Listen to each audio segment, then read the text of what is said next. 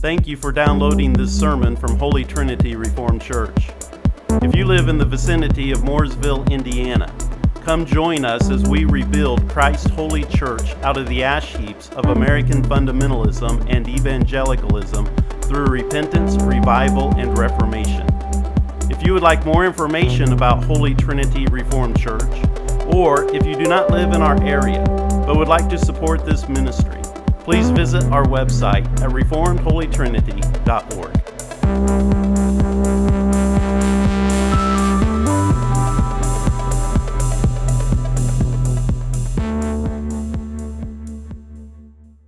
And it's a busy time period. A lot of things going on and a lot of anxiousness about things in the world and things going on in our lives and all kinds of disruptions and all kinds of distractions. And they are obstacles that we must overcome because we have been given an opportunity to shine forth as the light of Christ in a very dark world. Too many times we have failed to see Christ high and lifted up and exalted on his throne.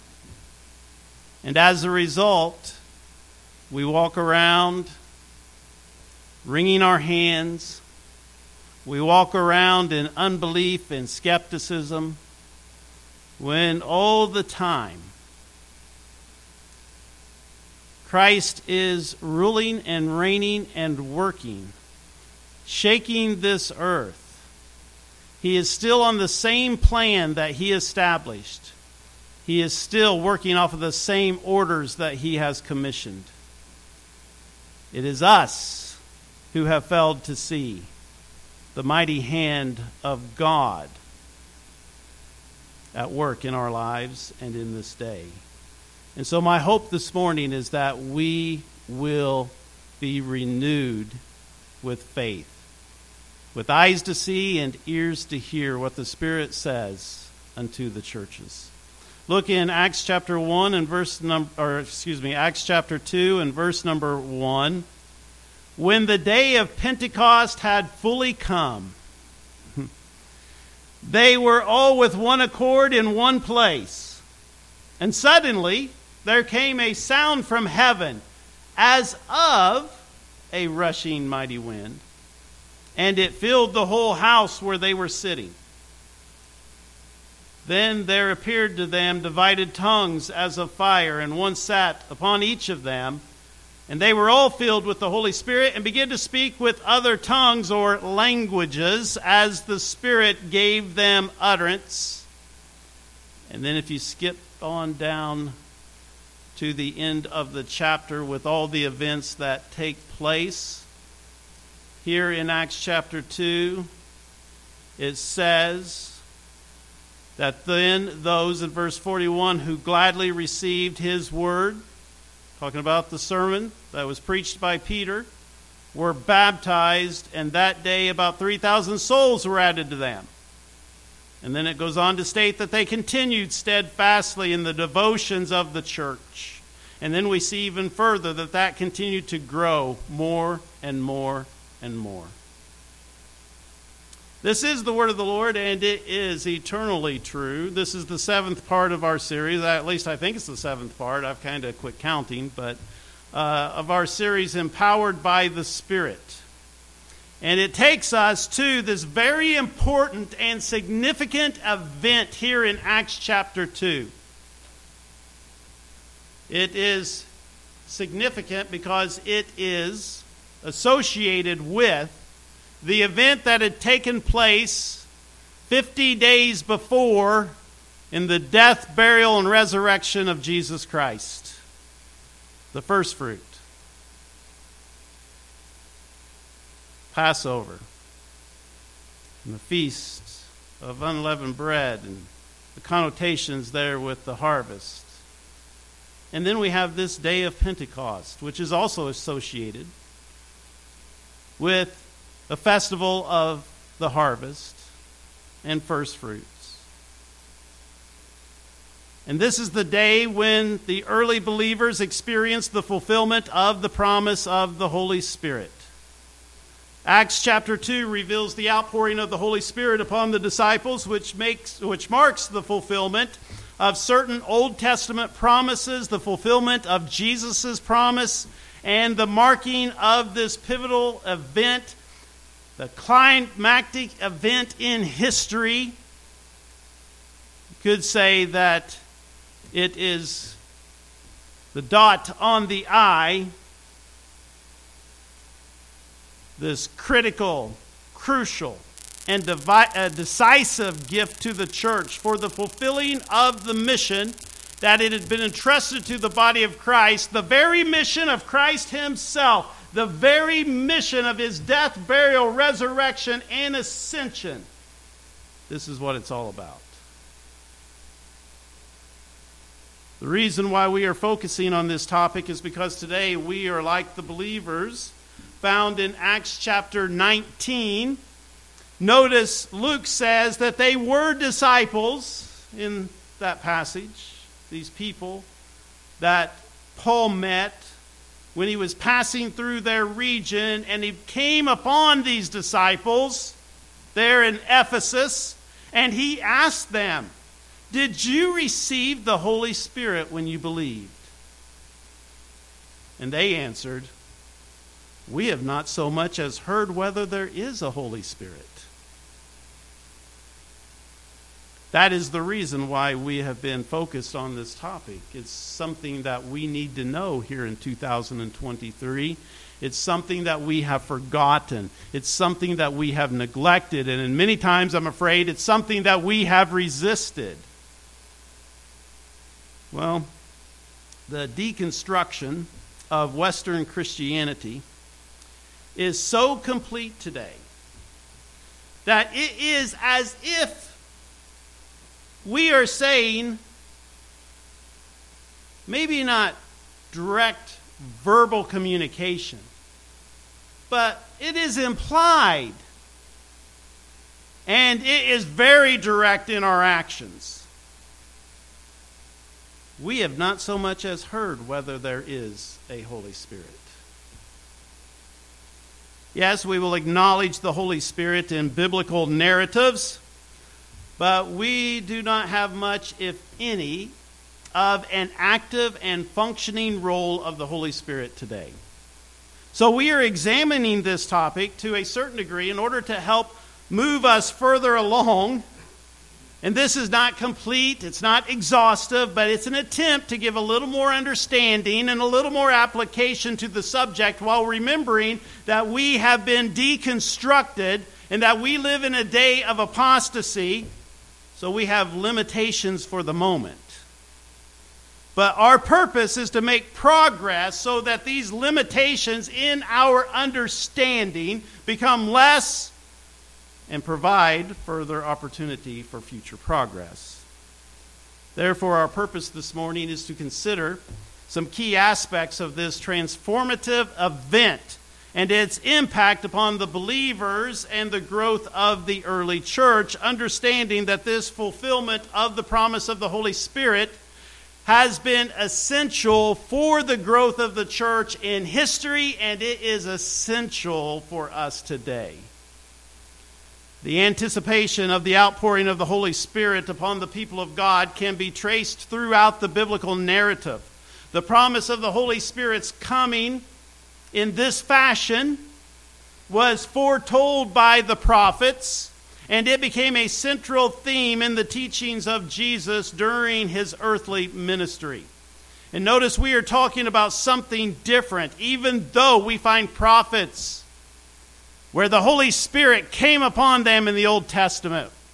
We have men of God that the Holy Spirit came upon them, and they even performed miracles all throughout the Old Testament. But there was something about this day that was coming that was more significant. And the reason is because it was the coming of the Holy Spirit in fulfillment. In the Old Testament, the old administration of the covenant of grace looked forward in promise. Now we, in the new covenant, in this new administration of the covenant of grace, we look back to Christ in fulfillment. And the same holds true with this event here in Acts chapter 2. This was the fulfillment of the empowerment of God's people on this earth. So, the disciples and early believers carried this anticipation that had built up all throughout the prophecies of the Old Testament and all throughout the events that transpired throughout history, leading us to this day and this event. And so they carried this anticipation with them, eagerly awaiting the fulfillment of this promise. We see the prophetic element of this anticipation and fulfillment in our text, but we see here in Peter's sermon that he says this in verse 14. Says, as he stood up and raised up his voice, he says, "Men of Judah and all who dwell in Jerusalem, let this be known to you and heed my words, for these are not drunk as you suppose, since it is only the third hour of the day. But this is what was spoken by the prophet Joel. And it shall come to pass in the last days." What is Peter saying? Yeah, listen. What you see transpiring and going on here, it's not because these men are drunk. It can't be because they're drunk because it's too early. That was his argument. For those who have ears to hear, that was his argument. It's too early. Too early in the day. They're not drunk as you suppose. This is the fulfillment of prophecy. What is happening right now is the fulfillment of prophecy. These are the last days. And God is fulfilling that which he has promised.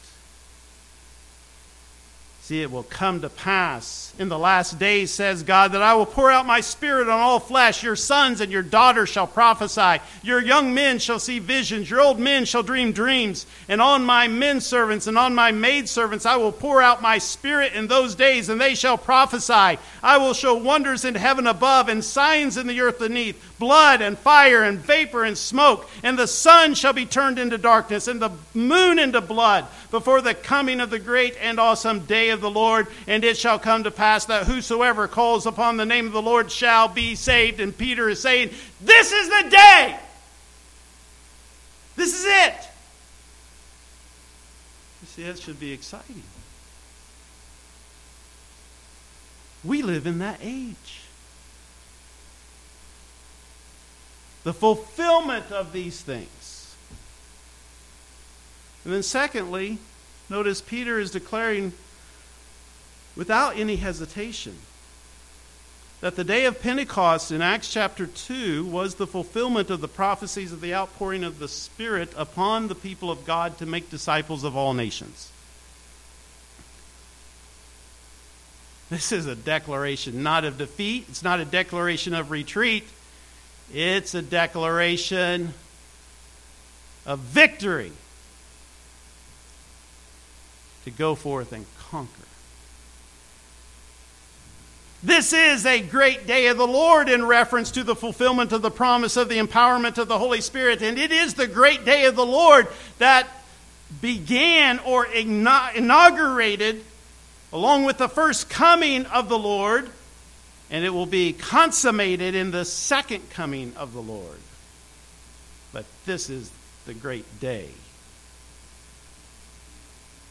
This new covenant age is the great day of the Lord, and it is why it is marked by the words, in the year of our Lord.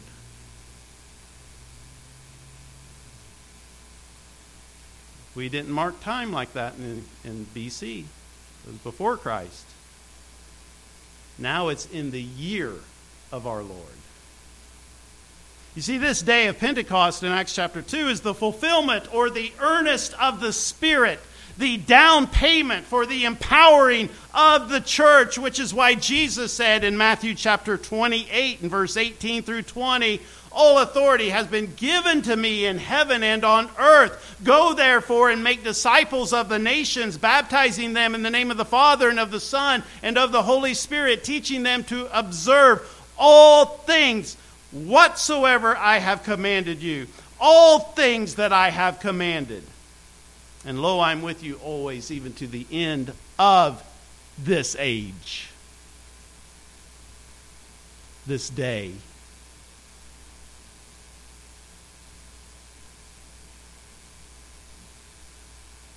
This was also reaffirmed in Acts chapter 1, verse 8. But you shall receive power when the Holy Spirit has come upon you, and you shall be witnesses to me in Jerusalem and in all Judea and Samaria and to the end of the earth. To the end of the age.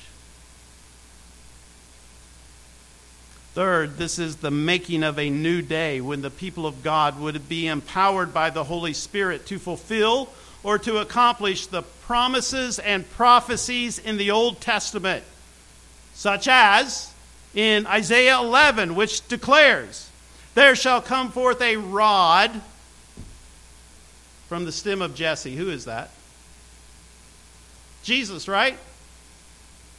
There shall come forth a rod from the stem of Jesse, the Messiah, the Christ. Has he come? And a branch shall grow out of its roots.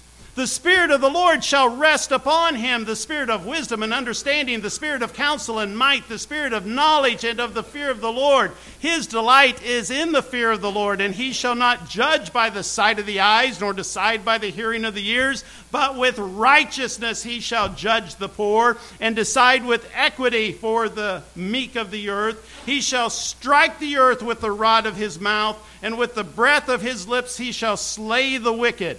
Righteousness shall be the belt of his loins, and faithfulness the belt of his waist. The wolf also shall dwell with the lamb. The leopard shall lie down with the young goat, the calf, and the young lion, and the fatling together. And a little child shall lead them. The cow and the bear shall graze. Their young ones shall lie down together. And the lion shall eat straw like an ox. The nursing child shall play by a cobra's hole, and the weaned child shall put his hand in the viper's den. What's he talking about? Bringing peace, right? For they shall not hurt nor destroy in all my holy mountain, for the earth shall be full of the knowledge of the Lord as the waters cover the sea. And in that day there shall be a root of Jesse, who shall stand as a banner to the people. For the Gentiles shall seek him, and his resting place shall be glorious. Or how about Isaiah chapter 60? Arise, shine, for your light has come, and the glory of the Lord has risen upon you. For behold, the darkness shall cover the earth, and the deep darkness the people. But the Lord will arise over you, and his glory will be seen upon you. The Gentiles shall come to your light, and the kings of the brightness of their rising, of your rising.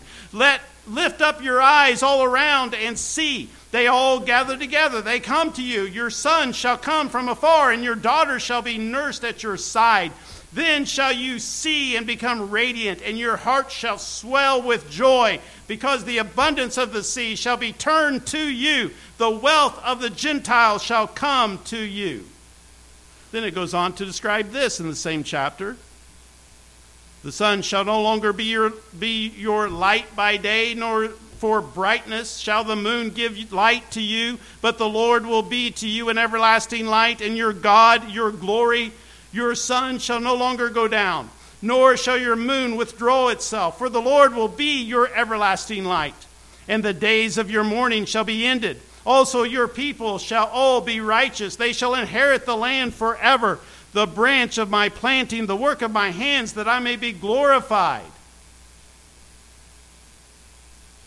How about Micah chapter 4? Now it shall come to pass in the latter days. And we got the bookends to understand the latter days. The first coming of Jesus, the second coming of Jesus. Those are the latter days. Or we could refer to it as the age, or the day. But it shall come to pass in the latter days that the mountain of the Lord's house shall be established on the top of the mountains, and shall be exalted above the hills, and people shall flow to it. Many nations shall come and say, Come and let us go up to the mountain of the Lord, to tell to the house of the God of Jacob. He will teach us his ways, and we shall walk in his paths. For out of Zion shall go forth the law and the word of the Lord from Jerusalem. Then there is this prophecy in Habakkuk chapter 2, where it is said that in the coming day, from the Old Testament point of view, the coming day, the new heavens, the new earth, the new creation, this day of the Lord, there is coming a day that the nations and people will weary themselves to oppose the knowledge and the reign of the Lord. But the earth will be filled. It will. It will be filled with the knowledge of the glory of the Lord as the waters cover the sea. Zechariah 14:9, and the Lord shall be king over all the earth. In that day it shall be, the Lord is one, and his name one. These and many other prophecies that we call messianic prophecies promise that the Lord will be successful in his day. In the day of the Lord, in this age, in the year of our Lord. So here in Luke's account of the day of Pentecost, he captures the inauguration of the launching of that which has been anticipated, the empowerment of the church for this new day, the new age of reconciling the earth back to God, this new work of recreation, the dying of the old man and the resurrection of new creatures in Christ, the refining of the old earth and the old creation into new heavens and a new earth. And that anticipation, expectation, and excitement comes through when Luke says in Acts chapter 2 and verse 1, when the day of Pentecost had fully come. Now, don't be like the foolish or the skeptics in our time who want to lessen the statement of Luke to simplify that he only really meant a day on a calendar had come. No, he meant all the types and shadows and prophecies and promises had fully come.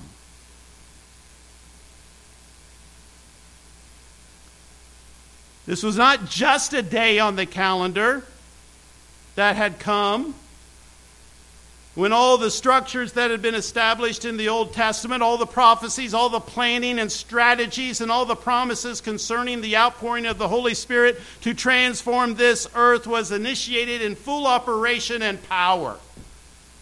That's what he's signifying. This statement signifies that the appointed time had arrived. The long-awaited moment when the promise of the Holy Spirit's outpouring was finally realized upon the people of God to go forth and establish and advance and to conquer this earth for the kingdom of Jesus Christ, the long-awaited Messiah. And that's why it is proclaimed in joyous exaltation in Revelation chapter 11 and verse 15, the kingdoms of this world have become the kingdoms of our Lord and of his Christ, and he shall reign forever. The day of Pentecost is one of the several festivals in the Old Testament. Old Testament Israel had certain festivals that they were to keep. These were the types and shadows and prophecies and promises in the Old Covenant, which included the weekly Sabbath festival. It included Passover, unleavened bread, the Feast of Unleavened Bread, the Feast of First Fruits, the Feast of Weeks, or as we know it as Pentecost, the Feast of Trumpets, the Day of Atonement, the Feast of Booths or Tabernacles or Ingathering. But Pentecost is one of those festivals in the Old Testament. Now, it wasn't known by Pentecost. It was known as the Feast of Weeks or the Feast of Harvest in the Old Testament. Pentecost is a Greek-derived name in the New Testament, which simply means 50th. And it was originally associated more with the aspect of harvest. So Pentecost was an Old Testament religious festival for the people of God, primarily a thanksgiving for the first fruits in relation to the harvest, but it was also later associated with a remembrance of the law given by God to Moses on Mount Sinai. So although Pentecost was observed and celebrated 7 full weeks after the wave offering or the first fruits at Passover, it was also in itself a harvest festival and essentially a second first fruits festival and offering, not to be confused with the first one, the first fruits offering during the days of unleavened bread at Passover. But the Feast of Weeks that we call Pentecost was the conclusion of the grain harvest, especially in relation to the barley harvest and the first fruits of the wheat harvest. In the New Testament, Jesus is the first fruits at Passover, by the way. At Passover and the resurrection and the outpouring of the Holy Spirit is the conclusion of the grain harvest and the first fruits of the wheat harvest, which has great significance in Jesus' teachings, by the way. Talked a lot about harvest and wheat. So there's this natural anticipation and expectation that is built into this festival from its very beginning, because it is a thanksgiving and a rejoicing. Of course, there's work associated with this festival as well. But we find in the New Testament fulfillment of this festival that the anticipation leading up to the day was marked also by expectation and longing. Jesus had instructed his disciples to wait in Jerusalem until they had received power from on high. They gathered together in unity and prayer, seeking God's fulfillment of his promise. And this period of waiting was filled with a sense of expectancy as they trusted in God's faithfulness to bring about the next phase of his redemptive plan. So there are 3 things that you need to know about Pentecost that will help you understand Acts 2 a little more. Pentecost was a pilgrim festival. That meant that according to Old Testament law, all the adult men of Israel, or those who were proselytes, would come from wherever they were living to Jerusalem and personally be in attendance during this celebration. Second, Pentecost was a holiday. No servile work was to be done. So everything was closed up. It was a day to celebrate. 3, there were certain celebrations and sacrifices and offerings which were prescribed by the law for the day of Pentecost. On Pentecost, the high priest would take 2 loaves of freshly baked wheat bread and offer them before the Lord. And the wheat bread was to be made from newly harvested wheat, the first fruits of the wheat. So when the day finally came, it was met with great joy and excitement, just as there was great anticipation and excitement when Jesus, the Son of God, the second person in the Trinity, entered into the world to begin this great and glorious day of Christ the Lord. The arrival of the promised Holy Spirit brought with it an incarnated manifestation of God's power and presence. The disciples were filled with the Spirit, equipping them for the mission that they had been commissioned and entrusted by Jesus. They spoke in different languages, enabling them to effectively communicate the message of the gospel to the people from various nations and cultures who had gathered in Jerusalem for the Feast of Pentecost. The joy and excitement experienced on that day was a result of the realization that God's promise had been fulfilled. The long-awaited, empowering presence of the Holy Spirit had come, empowering the believers to expand God's kingdom and carry the message of salvation to the ends of the earth. Therefore, Luke says, when the day of Pentecost had fully come, from that moment forward, the early believers continued to live in the power and guidance of the Holy Spirit, experiencing the ongoing work of the Spirit in their lives and growth in the church. The anticipation and expectation had given way to a deep sense of fulfillment and purpose as they embarked upon their mission to proclaim the gospel to every nation, tribe, race, and tongue. The anticipation of the outpouring of the Holy Spirit upon the people of God was a long journey through history, marked by longing, waiting, and expectation. The arrival of the day of Pentecost brought with it great joy and excitement as the promise was finally fulfilled.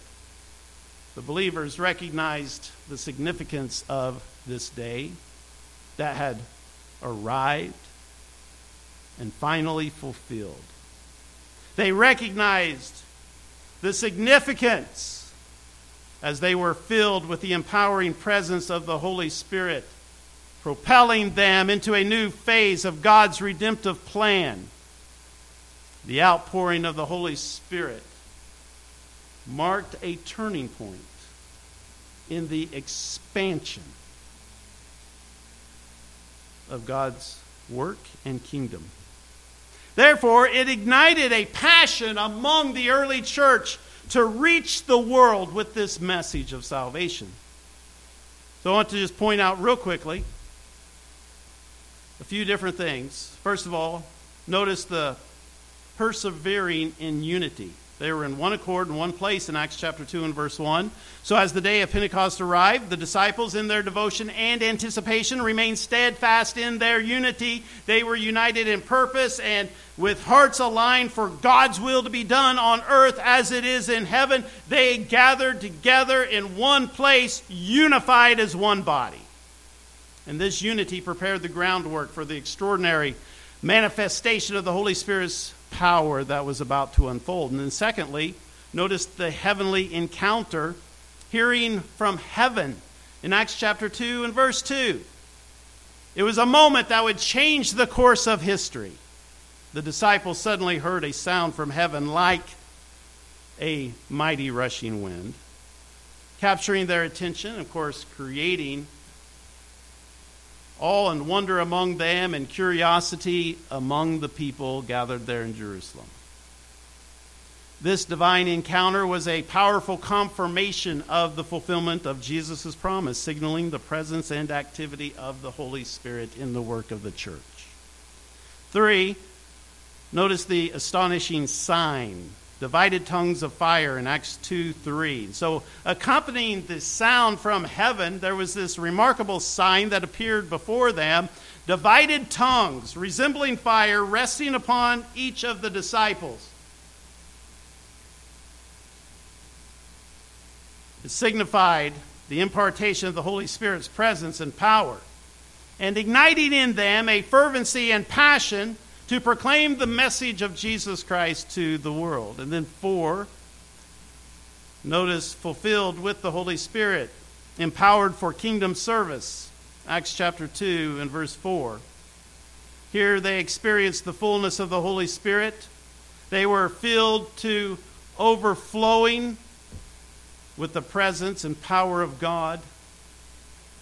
Their cup truly ran over. And as a result, they began to speak in different languages as the Holy Spirit enabled them. And this supernatural manifestation of speaking in tongues served as a visible testimony and also as affirmation of the Spirit's indwelling and an empowering for their future ministry, and something that we ought to look back to give us confidence today. And then fifth, the empowering of the Holy Spirit. It unleashed boldness in Peter's proclamation, beginning in Acts chapter 2 and verse 14. Notice he stood up with boldness. The same Peter that denied Jesus at his trial. 3 times he denied. And then he fled. This same Peter stands up with boldness. And then notice 6, exalting the supremacy of Christ, preaching with authority, his sermon in verses 14 through 36. His purpose is to let them know. He goes down through all the evidence to let them know in his conclusion, therefore let all the house of Israel know assuredly that this same Jesus whom you have crucified, God has made both Lord and Christ. So he, under the influence of the Holy Spirit,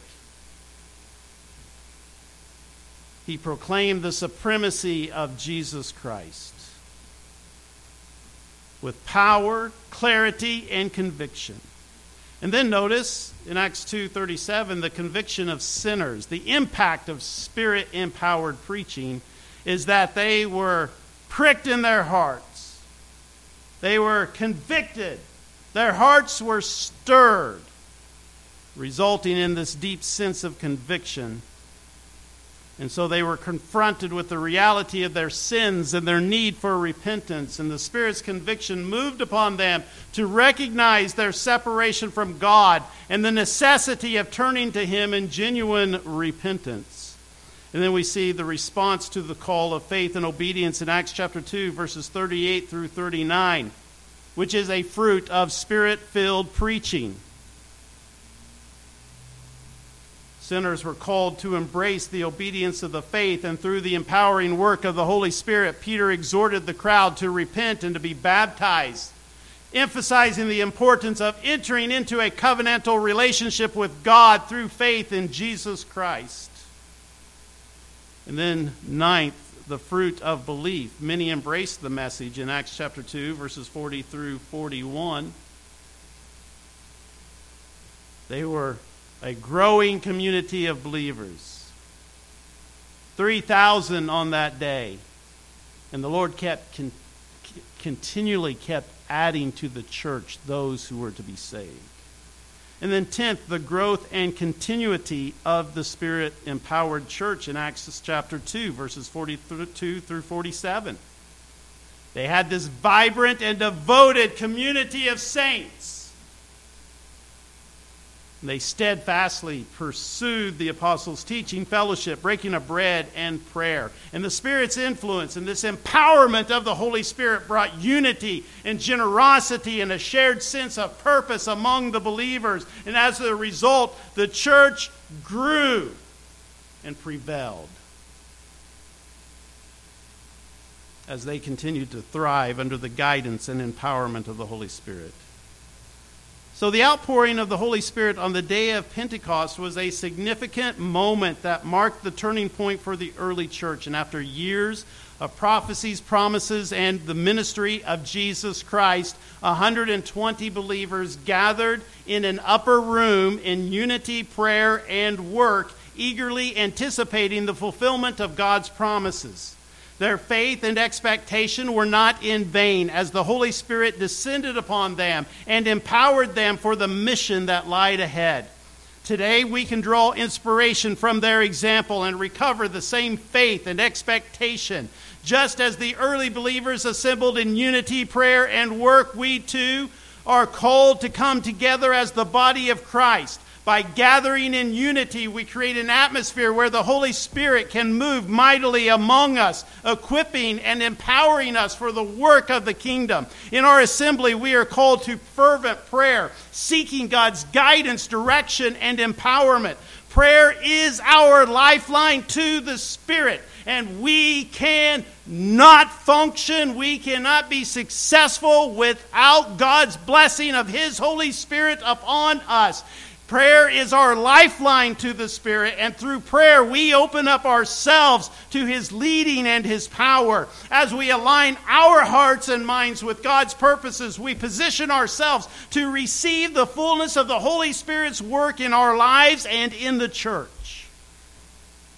And additionally, we are called to active engagement in the work of the kingdom. The early believers were not passive spectators, but actively involved in the mission of proclaiming the gospel and making disciples. And we too are called to the work of advancing God's kingdom here in our Jerusalem, using our gifts, talents, and resources to spread the message of salvation to a world in need. But central to all this, and our need today, is an unwavering belief in the faithfulness of God. The early believers gathered with anticipation and expectation because they believed God would fulfill His promises. In the same way, we are called to trust in the faithfulness of God, knowing that He is true to His word and that He will fulfill His promises in His perfect time and plan. So as we gather together in unity, prayer, and work, let us do it with unwavering faith. Knowing that God is faithful, may we seek the empowering presence of the Holy Spirit, relying on His guidance, power, and anointing. And as we do so, we can expect to see the transformative work of the Spirit in our lives and in the life of the church and throughout the whole world, just as it was evident on the day of Pentecost. John Calvin wrote concerning what Jesus said, because as we try to recover our faith and anticipation and unity and prayer and work, we must do so remembering what Jesus said in Matthew chapter 16. He said, "Upon this rock I will build my church, and the gates of hell shall not prevail against it. And I will give you the keys of the kingdom of heaven, and whatever you bind on earth will be bound in heaven, and whatever you loose on earth will be loosed in heaven." And John Calvin wrote concerning that, he said, "Hence it is evident how the name Peter comes to be applied both to Simon individually and to other believers. It is because they are founded on the faith of Christ and joined together by holy consent into a spiritual building that God may dwell in the midst of them. For Christ, by announcing that this would be the common foundation of the whole church, intended to associate with Peter all the godly that would ever exist in the world. You are now, said he, a very small number of men, and therefore the confession which you have now made is not at present supposed to have much weight. But ere long a time will arrive when that confession shall assume a lofty character and shall be much more widely spread. And this was eminently fitted to excite his disciples to perseverance, that through their faith was little known and little esteemed, yet they had been chosen by the Lord as the first fruits." Which means there's still more to the harvest to come. Been chosen by the Lord as the first fruits, that out of this mean commencement there might arise a new church, which would prove victorious against all the machinations of hell. The ministry, death, burial, and resurrection and ascension of Christ and the outpouring of the Holy Spirit on the church was the first fruits, the beginning of the harvest. What fruits are we producing? What harvest are we engaged in? Are we planting and watering?